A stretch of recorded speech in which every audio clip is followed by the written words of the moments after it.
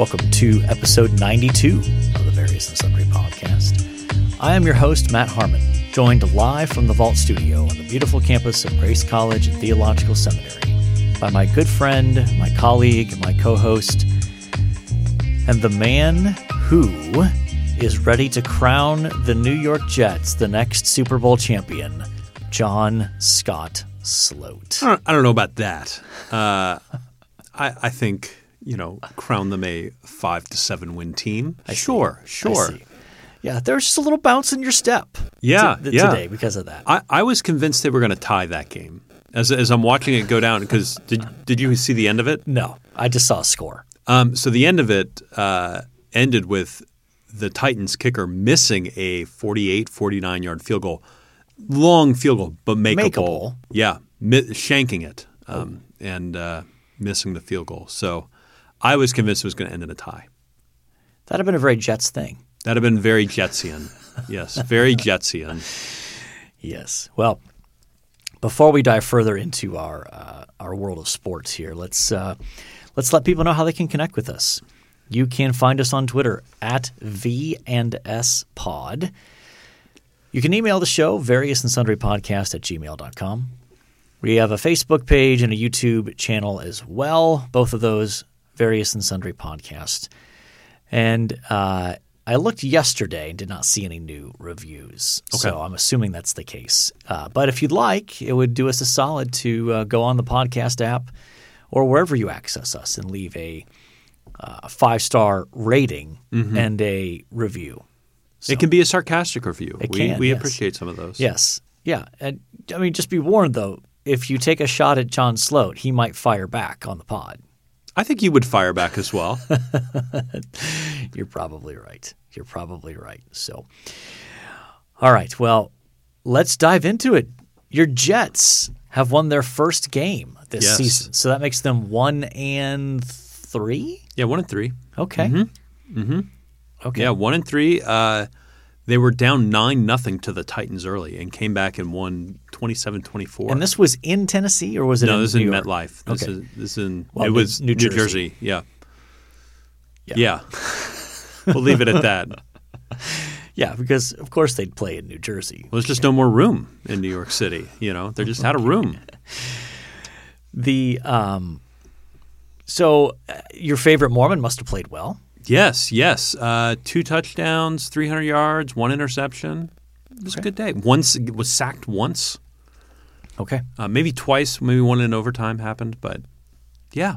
Okay. It was very exciting. So it's Super Bowl or bust now for the Jets, right? I don't know about that. I think it's maybe give us 2 more years and then it's Super Bowl or bust. But okay, that's kind of the dream as Zach Wilson progresses the next 2 seasons and then while still on his rookie contract plays amazing.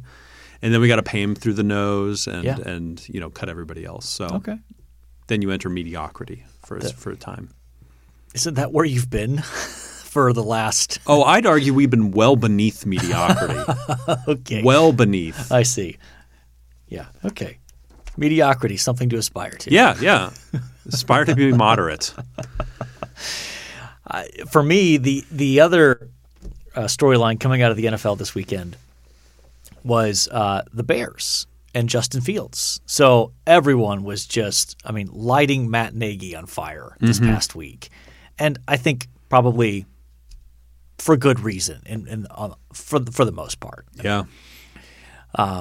But Justin Fields played well, and the Bears beat the Lions. Now, the Lions are not any good, but it's a win, and it looked like Matt Nagy actually thought about calling plays that might play well to Justin Fields' strengths as opposed to let's just drop back and put him behind our atrocious offensive line. So, yeah, it's just nice to see him play reasonably well. He didn't light it up, but I was pleased, even though I'm not a Bears fan. My interest was more directed towards the college football landscape this past weekend. Shocker. I know. Breaking news. Shocker. Okay, so here's the deal. Ohio State beat Rutgers 52-13. Okay. Like a good routing. They were up 45-6 at the half, and so they kind of called the dogs off in the second half. They put it in cruise. They dropped it into neutral. They did. Yeah. But see, now I'm torn, John, because this is 2 straight weeks. Now, last week doesn't really count because Akron is probably one of the 5 worst teams in all of Division I football. So it's not even – I mean, I think you could put a better second team. Like if you took Ohio State's roster and took all the backups and put them out there, I think they'd beat Akron by 3 touchdowns. So anyway, this week, though, they played Rutgers. Not great, but better, and this is probably as good as Rutgers has been. And here's where I'll put the parenthetical note. Last week, this same Rutgers team only lost by 7 at Michigan and had multiple chances inside the red zone to tie it in the fourth quarter. Interesting. That's the same team that Ohio State just went to Rutgers and blew the doors off them 52-13. Interesting. So I'm torn, John, because what I saw this weekend made hope kindling in your heart? Me think, oh gosh, maybe there's hope. And I'm not sure I want that. Well, who do they have this week? Maryland. Another game where they're favored by 3 touchdowns. Okay, so we need a test. When's the next test? Well, then they get a bye, and then they play I think it's a bye the next week. And then they play at Indiana, which going into the year you thought that could be a challenge. That could be a good game. Indiana's fallen on hard times. So it's probably not until they play Penn State. I think it's the 30th of October they play Penn State, but they play them at home. But Penn State's currently ranked 4th. Okay. So who knows what they'll be ranked by then, but we'll get a better sense. But the defense actually looks like people are lining up in the correct spots and they know what they're doing. They seem like they're doing less substituting, which was a problem before, which felt like they were running like too many guys in to try to get them experience and figure things out. So a lot of people within the Ohio State fan base are trying to draw the parallels back to 2014, the year that they lost to Virginia Tech early in the year and then ran the table and won the national championship. I'm saying let's pump the brakes and talk. So, side note, who is the coach at Michigan right now? Is it still Jim? Oh yeah, have you ever Jim heard Khaki Harbaugh? Yes, I have. I feel like every year we're at least talking about Jim Harbaugh at some point, and I feel like I'm just not hearing anything about Jim. Well, it's because they're – what are they now, 4-0, 5-0, 4-0? They've not lost. So why are we hearing, Michigan, I think because people have been down this road before with Michigan in the Jim Harbaugh era, where they're not ready to be hurt again? Where they start off and they're like, Michigan's 4-0, 5-0, and then they run into issues and finish, 8-4. And lose to Ohio State by 4 touchdowns. Then it's like, yep. See, we've seen this movie before. Okay. So I think it's going to take them beating somebody. Like even this year, they've not beaten anybody. Like Rutgers might have been their best win. Ooh. Exactly. So we'll see about that. I did want to hit on other college football news. Here's where I'm going to toot my own horn. Cincinnati beat Notre Dame. Yeah, you kind of called that. I called that. I called my shot, and it came to pass. And in fact, that was a game where Cincinnati basically dominated that game. They won 24-13, I think, was the final. But that was even one of those games where it's like it wasn't even that close. I think Cincinnati was up 17-0 at one point. So they just dominated Notre Dame, exposed them. Brought a little smile to my face. Wow. Why can we dive into the Notre Dame hate a little bit? Sure. Why hate Notre Dame so much? Win something meaningful. Okay. They've not won a bowl game against a big time bowl game since the mid '90s. So the mid '90s, John. Is it? I understand. Is it the fans? Is it?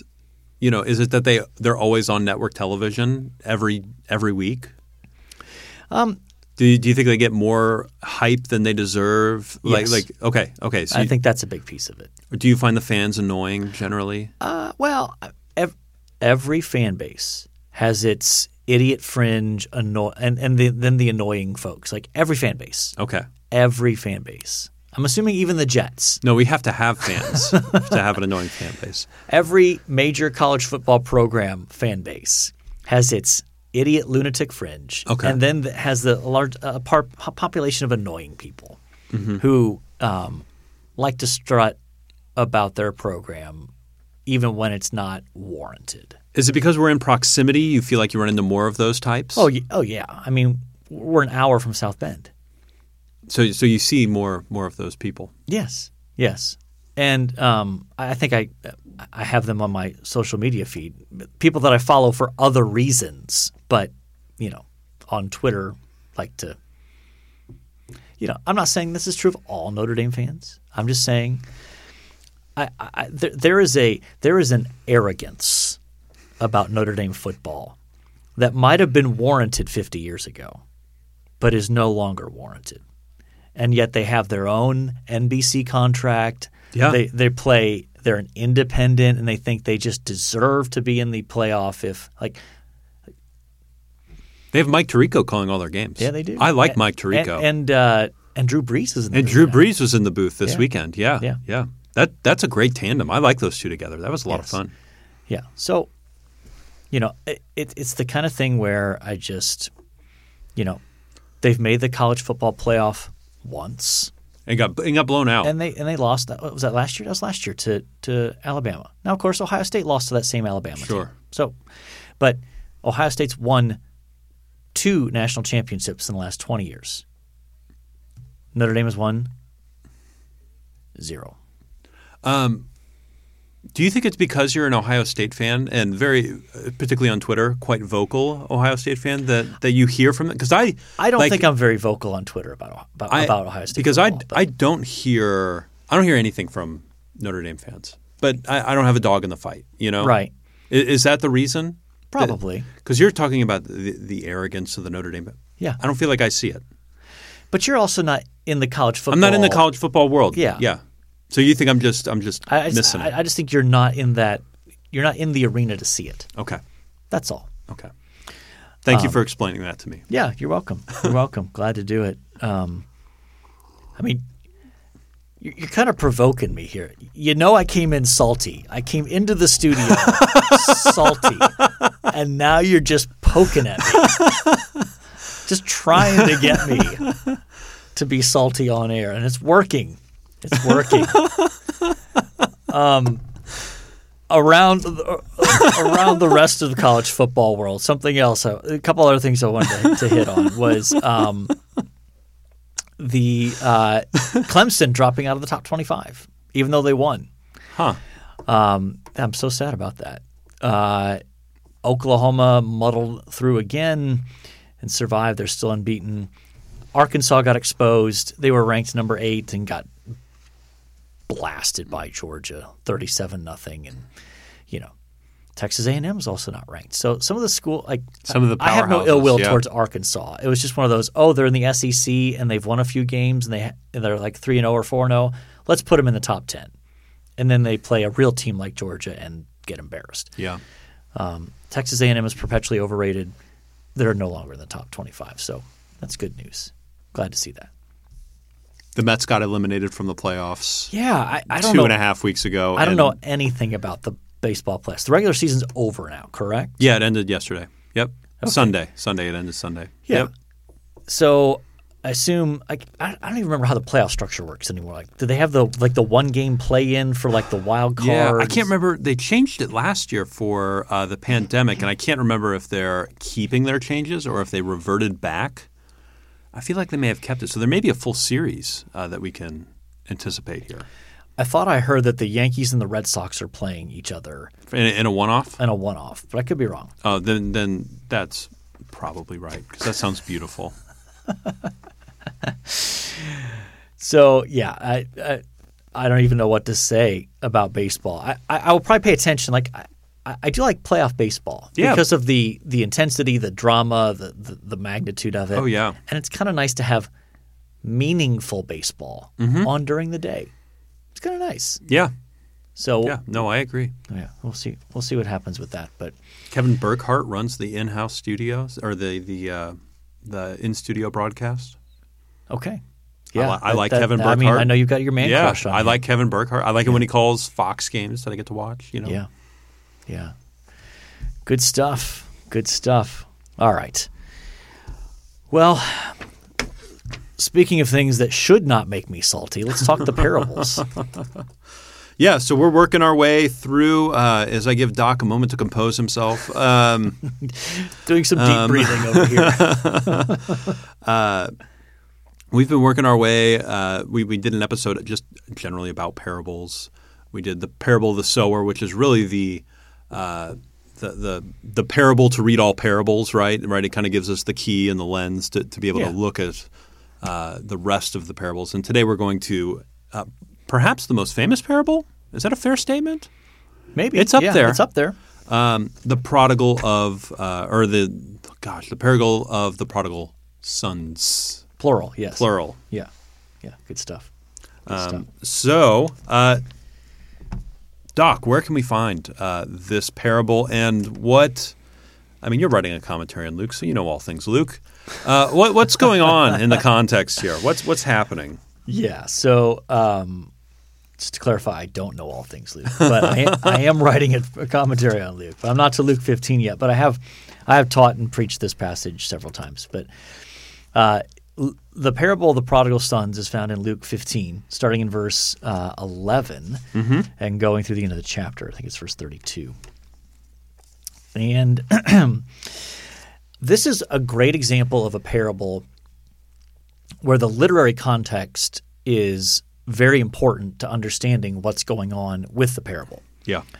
So before we actually read the text, I think it would be good for us to set the stage for the literary context of the parable of the prodigal sons.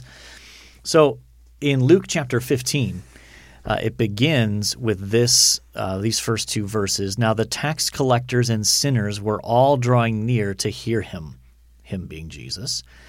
And the Pharisees and the scribes grumbled, saying, "This man receives sinners and eats with them." What follows then is a series of parables. The parable of the prodigal sons is actually the third in that series. So Jesus tells these parables in response to these religious leaders grumbling about him spending time with receiving and welcoming sinners. The first parable is the parable of the lost sheep. Mm-hmm. So a man has 100 sheep, loses one, goes to search for it, finds it, there's rejoicing. The next parable is the parable of the lost coin. A woman has 10 gold coins. She loses one of them, 10 silver coins, loses one, searches for it, finds it, and she rejoices. So these two parables establish a pattern that's going to help us see what's going on in the third parable, the parable of the prodigal sons. That pattern is something valuable is lost, someone searches for it, it is found, and there's rejoicing. And there's a calling together of friends and neighbors for this rejoicing in each of the parables. Yes. So not just personal rejoicing, but inviting others to celebrate with at the recovery of what was lost. Okay. So I think that's good enough to set the stage for what we're doing here. You ready to go ahead and read through? Yeah. How about we do this? Well, do you want to read through the whole thing, or do you want to just read through the first break? What do you think? I can read through the first break. I think that sounds. You mean to verse 24 there, through 24? Yeah. Okay. Yeah. Why don't I read that, and then we can talk about that portion. Sure. And then we can read the back half. Okay. Okay. And he, Jesus, said, "There was a man who had 2 sons. And the younger of them said to his father, 'Father, give me the share of property that is coming to me.' And he divided his property between them. Not many days later, the younger son gathered all he had and took a journey into a far country, and there he squandered his property in reckless living. And when he had spent everything, a severe famine arose in the country, and he began to be in need. So he went and hired himself out to one of the citizens of that country, who sent him into his fields to feed pigs. And he was longing to be fed with the pods that the pigs ate, and no one gave him anything. But when he came to himself, he said, "How many of my father's hired servants have more than enough bread? But I perish here with hunger. I will arise and go to my father, and I will say to him, 'Father, I have sinned against heaven and before you. I am no longer worthy to be called your son. Treat me as one of your hired servants.' And he arose and came to his father, but while he was still a long way off, his father saw him, felt compassion, and ran and embraced him and kissed him. And the son said to him, 'Father, I have sinned against heaven and before you. I am no longer worthy to be called your son.' But the father said to the servants, 'Bring quickly the best robe and put it on him, and put a ring on his hand and shoes on his feet, and bring the fattened calf and kill it, and let us eat and celebrate. For my son was dead and is alive again. He was lost and is found.' And they began to celebrate." Okay. Yeah, this is this part of the parable, I think, is probably the parable that traditionally has received the most attention. Sure. Yeah. Especially even in popular culture. Maybe there's been a little bit more balance in some sort of church circles, but if you ask someone who doesn't go to church about the parable of the prodigal son, there's almost no doubt they will remember this part of the story. Mm-hmm. You've got the younger son going off, blowing through his inheritance, and then reckless living. Yes. And in fact, I think there's a lot of interesting historical, cultural background stuff going on in this parable. But one piece of it is, think about this: what was wealth based on in the ancient world? It was land and property, not as much cash. Yeah, it was very illiquid. Right. So in order for the father to even grant this request, he probably would have had to sell some things in order to liquidate his belongings to give the younger son his 1/3 of the inheritance that he was entitled to. In the ancient world, the older son got a double portion. Mm-hmm. But in effect, this guy is saying to his dad, "I wish you were dead. I can't wait until you're dead. Can you just get me my inheritance, please?" And the father grants the request. Seemingly very graciously. Yes. Yeah. Not a big fight ensued or anything like Yeah. that. Seemingly. Right. And yeah, the text goes out of the way to note he spent his money on reckless living. Yeah, that's a great. That just makes me think of fundamentalism. Like was he playing cards? Yeah, was he playing cards? I mean, did he see movies? Like, what was he really doing? Yeah, exactly. But it's obviously his, as we might say, how the turns have tabled, right? Yeah. Eventually, it comes to the point where he's blown through his money, and then there's a famine, and the guy who was the life of the party suddenly is destitute, and he hits rock bottom. What is it that he does that demonstrates he's hit rock bottom? He's longing after food that pigs have. Yes. Something that would have been, and you can correct me if I'm wrong, ceremonially unclean for him to do is working and being with pigs. Yeah, absolutely. Right? As a good Jew, as a good Jewish man, not that he's actually living as a good Jewish man. Yeah. But, yeah. But this is one of those things that is kind of one of the non-negotiables of Jewish identity. Is you don't associate with pigs. You certainly don't eat pork or anything like that. I'll resist the temptation to tell a funny story that could get me in trouble. So anyway, since I'm so salty, I should probably use some stronger discretion there. But so he's hit rock bottom, right? But he comes to his senses. He repents. He has this sort of awakening moment where as he's feeding the pigs, he thinks, gosh, my father's hired help has it better than me right now. And in fact, when you look at even the wording of the text in verse 17, but when he came to himself, it's like he has this aha moment where he's probably, looking around and what am I doing? That eye-opening moment of look at where my sin has gotten me. Yeah. This is awful. What am I doing? What happened to me? And he comes up with this elaborate's maybe a strong word, but like he kind of has this like, okay, I'm going to go back and I'm going to throw myself on my father's mercy and hope at best that he'll treat me like a hired hand. Not even welcome me back as a son, just give me a place to stay, food to eat, and some work to do. And if I can just get him to agree to that, it'll be a coup. It'll be a big win for me. Yeah. So what happens when he gets back? Father runs out, greets him. And why is that unusual? Why is that maybe unexpected? And correct me if I'm wrong, men didn't really run in that culture, particularly of a certain age. They were seen as juvenile. Yeah.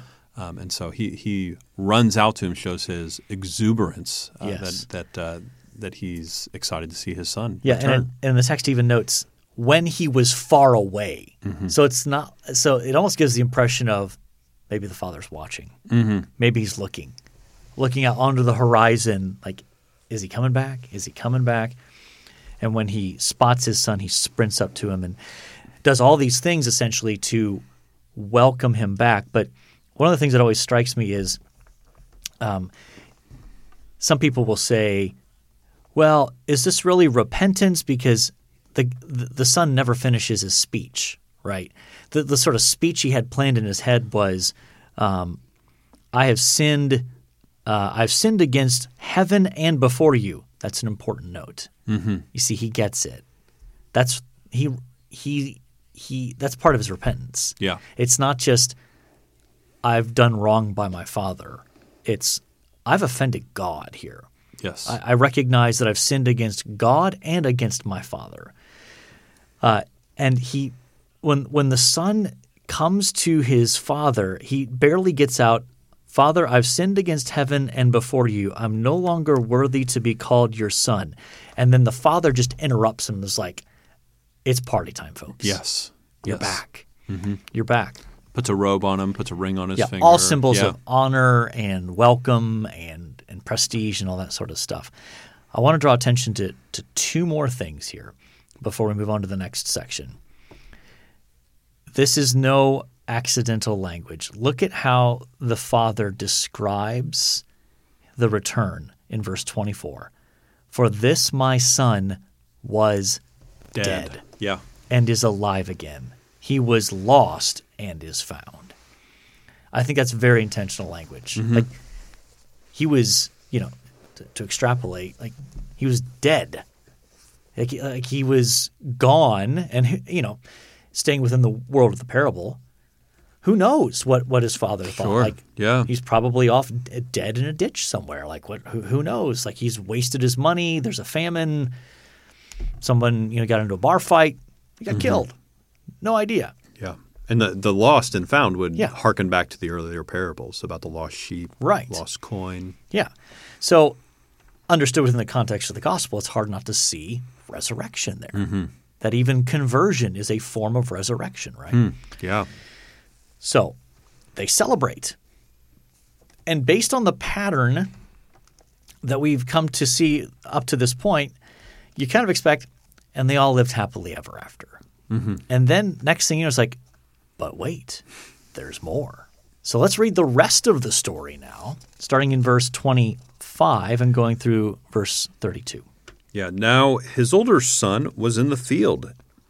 And as he drew near to the house, he heard music and dancing.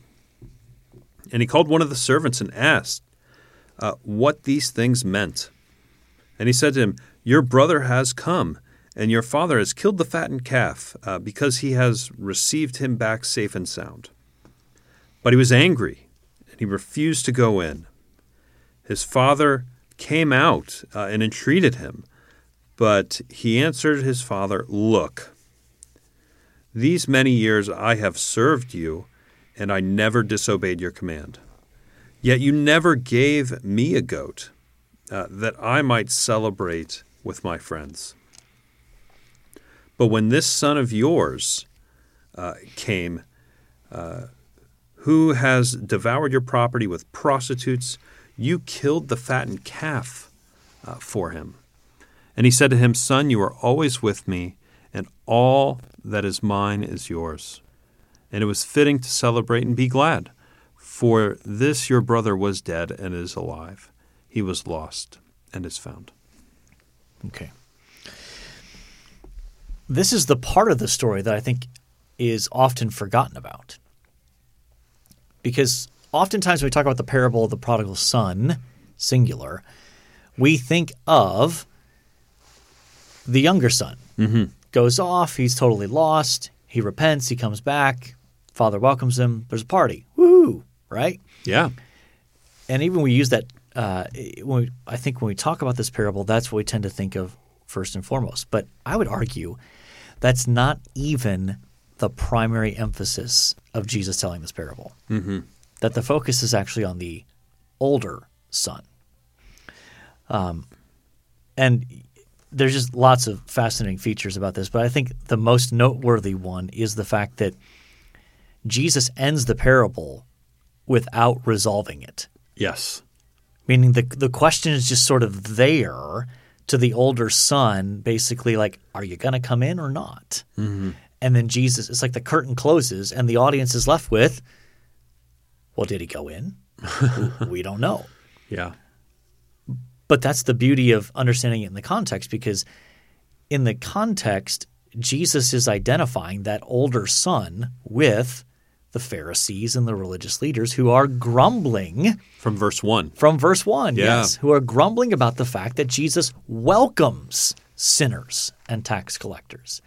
He welcomes younger brothers. Yes. He invites them in. He welcomes the prodigal back and does so with celebration, not begrudgingly, but with celebration. And that's where that pattern even helps establish what to expect in the earlier parables, right? Something's lost, something's found, there's celebration, and you get that, but then suddenly there's somebody who's not celebrating. Mm-hmm. It's this older brother. And I always find it striking how when the older brother finally speaks in verse 29, is it? Yeah, verse 29. He talks about serving his father these many years. Verse 30, when this son of yours came. Yes. So not my brother. When my brother – no, it's that son of yours. He's essentially distancing himself, disowning his brother.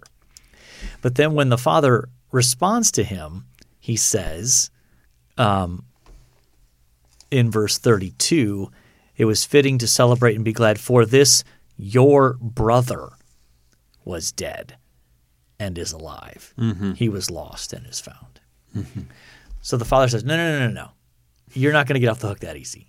He is your brother. Mm-hmm. You can't distance yourself from him. So anything else that stands out in that last section there before maybe we kind of draw some conclusions? Maybe just one other thing. It seems that the father has like basically all his hired hands, everybody he can find is joining this celebration. Yeah. This older son, like, no. Why haven't you given anything like that to me? Right. For me to celebrate with my friends. You know, there's sort of a like, I want to limit this. I want to keep this small. I want to shield myself from everybody else. I don't want to be celebrating with everybody else. Yeah. And even it's interesting the language that the son uses, right? These many years I have served you. Mm-hmm. Yes, yes. He's framing his relationship with his father in almost in a master-slave framework, rather than a father-son context. Okay, so here's a question. Okay. We talked earlier about the pattern that the earlier parables establish. Now, your boy, Timmy K, when he teaches on this parable in his excellent book, The Prodigal God. Yep. We've already talked in a previous episode about whether that's maybe the best title, but in any case, your boy Timmy K says, if you look at the pattern from the previous parables, you had something's lost, someone looks for it, it's found, and then there's rejoicing. Well, in this parable, you have the something's lost, but no one goes to look for it. It's still found. The son comes back. Yes. And then there's celebration. So from that, Timmy K sprinkles his magic pixie dust and he says, well, the older brother should have gone. It was the older brother's responsibility to go look for the younger son. And part of what this parable is showing us is that we have a better older brother, that Jesus is the ultimate older brother who goes into a far country and searches for the prodigal. The true older brother, I believe. And brings him home. Yeah, the true older brother, I believe he calls him. Do you agree? I like that. I do. I hear you saying this. I hear the setup like you're going to disagree, but I really like that interpretation. I think the pattern's there. I think it's hard to deny the patterns there. Okay. What are your thoughts? I'm not so sure. You want to pump the brakes on that? I do. Okay. There's nothing that's theologically untrue about what Keller does there. Sure. Says. It comes down to an interpretive issue of he's making that conclusion based on the pattern of the previous parables, which is fair. However, nowhere in the parable itself is the older brother rebuked for not going to look. When the father confronts him, it's not, you were supposed to go look for him. Yeah. It's, you're not willing to celebrate that he's back. So that makes me hesitant to put a lot of weight on that kind of interpretation when there's no explicit rebuke of the older brother in the parable itself. So I'm not saying that's wrong. I'm just saying, I mean, I love the picture. Don't get me wrong. Yeah. I love the sort of Christological emphasis there. But I'm just hesitant to put too much weight on that pattern from the previous two parables when there's no direct rebuke to the older brother of, and you didn't even bother going to look for him. The rebuke seems to be more about the celebration. It Correct. is about the celebration. It is about the celebration. Or even more so, his sour attitude about the celebration. And even in the first part of the parable, there's no like, but his older brother refused to go look for him or something like that. Like, so I don't know. That's just what makes me want to at least tap the brakes and go, maybe, but I don't know. Have you preached? I know you've taught this passage many times. Do you teach that? Do you mention that as like an option? Like, how do you handle that? Kind of depends what day it is. Okay. Whether you're feeling a little Presbyterian that day or not. Yeah. Exactly. At times I have mentioned it as a sort of, and maybe, just maybe, Jesus is making this additional point, and then throw it out there. So I do it as a, this might be there. So that's kind of where I land with that. In the younger brother's repentance, here, something I was thinking about when he goes, "I have sinned against heaven and against you." Do you think he's like echoing David's repentance in the Psalms a little bit? Sure. Yeah. Is that in the realm? Yeah, I think so. It could be from his upbringing. Yeah, he would have known the Psalter. known the Psalms, and even known the story of David's transgression with Bathsheba and killing Uriah in Psalm 51 and Psalm 32. So yeah, I think that's entirely possible. Okay. So it's a rich parable, but I do think we need to be careful when we teach it to put the emphasis where the emphasis is in the context. And it's more on the rebuke to the older brother and the failure to rejoice than it is on, isn't it amazing that the younger brother comes back and the father welcomes him? As true and glorious as that is, I think the emphasis falls on the older brother. And the grumbling, right? Yeah. I mean, it's really a parable about the – Well, and sometimes when I teach on this, I like to say part of what this parable shows is that there's two ways to be lost. Yeah. You can be lost and know it, which is what the younger brother is. Or you can be lost and not know it, and that's probably the worst scenario. I mean, you think about if you're driving somewhere, if you're lost but you know you're lost, at least you're at a point where you're like, I got to figure out what turn I need to make, what direction I need to go. But if you're lost heading the wrong direction but don't realize it, that's terrible. You know? That's no good. That's no good. So we got to wrap this up. So any other final thoughts on the parable of the prodigal sons? I mean, we could talk all day. So no, I'll leave it there. In addition to the books we've recommended as resources for the other parables, we would point you to Tim Keller's book, The Prodigal God. The whole book is about this parable. Yeah. So we'd recommend a look at that. So, okay, so John, we are at episode 92, and we need an athlete. Okay, I'll go ahead and list them off for us. We have some good ones. Reggie White. Yes. I remember Reg. The Reverend. Yeah. I remember him with the Packers specifically. Yeah, started with the Eagles, but then was a big free agent pickup for the Packers and was part of their Super Bowl team in '96. Yeah. Was quite good. Michael Strahan. Yeah, it's funny when I I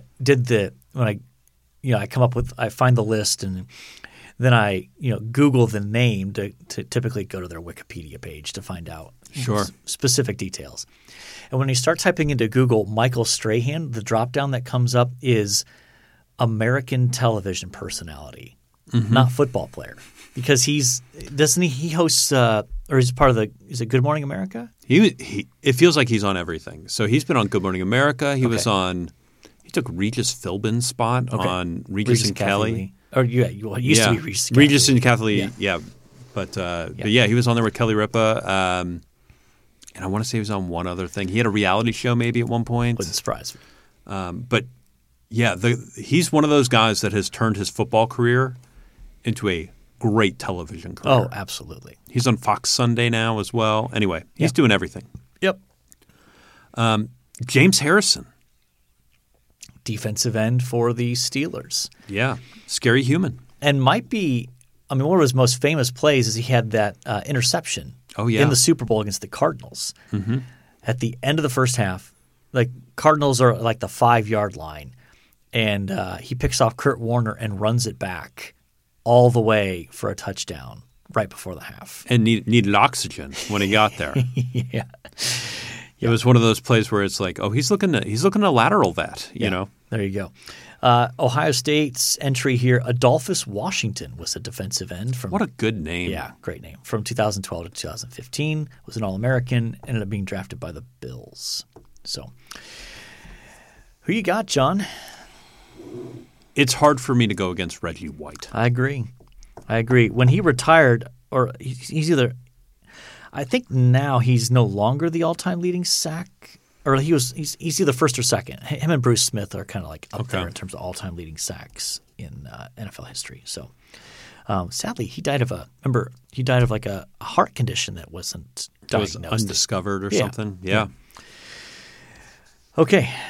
One thing we liked. Yesterday on Sunday, I got to go to one of my former students and good friend Joel in Ohio. Yes. Shout out to Joel in Ohio. Yes. Does he listen to the pod? Do we even know? I have no clue. I guess we'll find out. But he was just installed as a pastor last night, and so that was very exciting to go hear about his ministry there and to see the church and to see Zach in Ohio. Zach in Ohio led the service, and that was wonderful, and it was good to be there. Yes, very excited for Joel. He was a great student and a former basement dweller, cave dweller in the Harmon household. So shout out to Joel. My one thing I liked, and you knew this coming in, I'm trying to come up with some like vague generic title to capture all of this, but this weekend was a great opportunity to see a good number of people that I really enjoyed.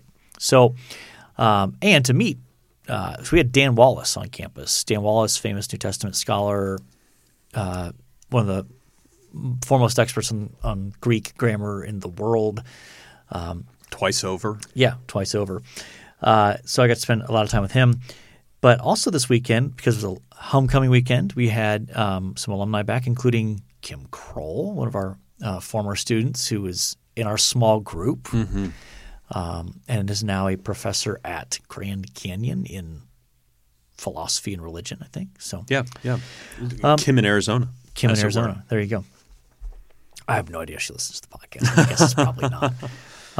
And then my older son brought two of his housemates home this weekend for them to hang out in Winona Lake, for them to get to see kind of where he grew up and have fun here. So it was fun to have all of them in the house. So I know that's more than one thing, but hey, it's my program. So your weekend, my weekend. That's right. That's how you get it to one thing. At the end of the day, it's still our program. We can do. Yeah, what we can want. we can do what we want. Yeah, pretty much.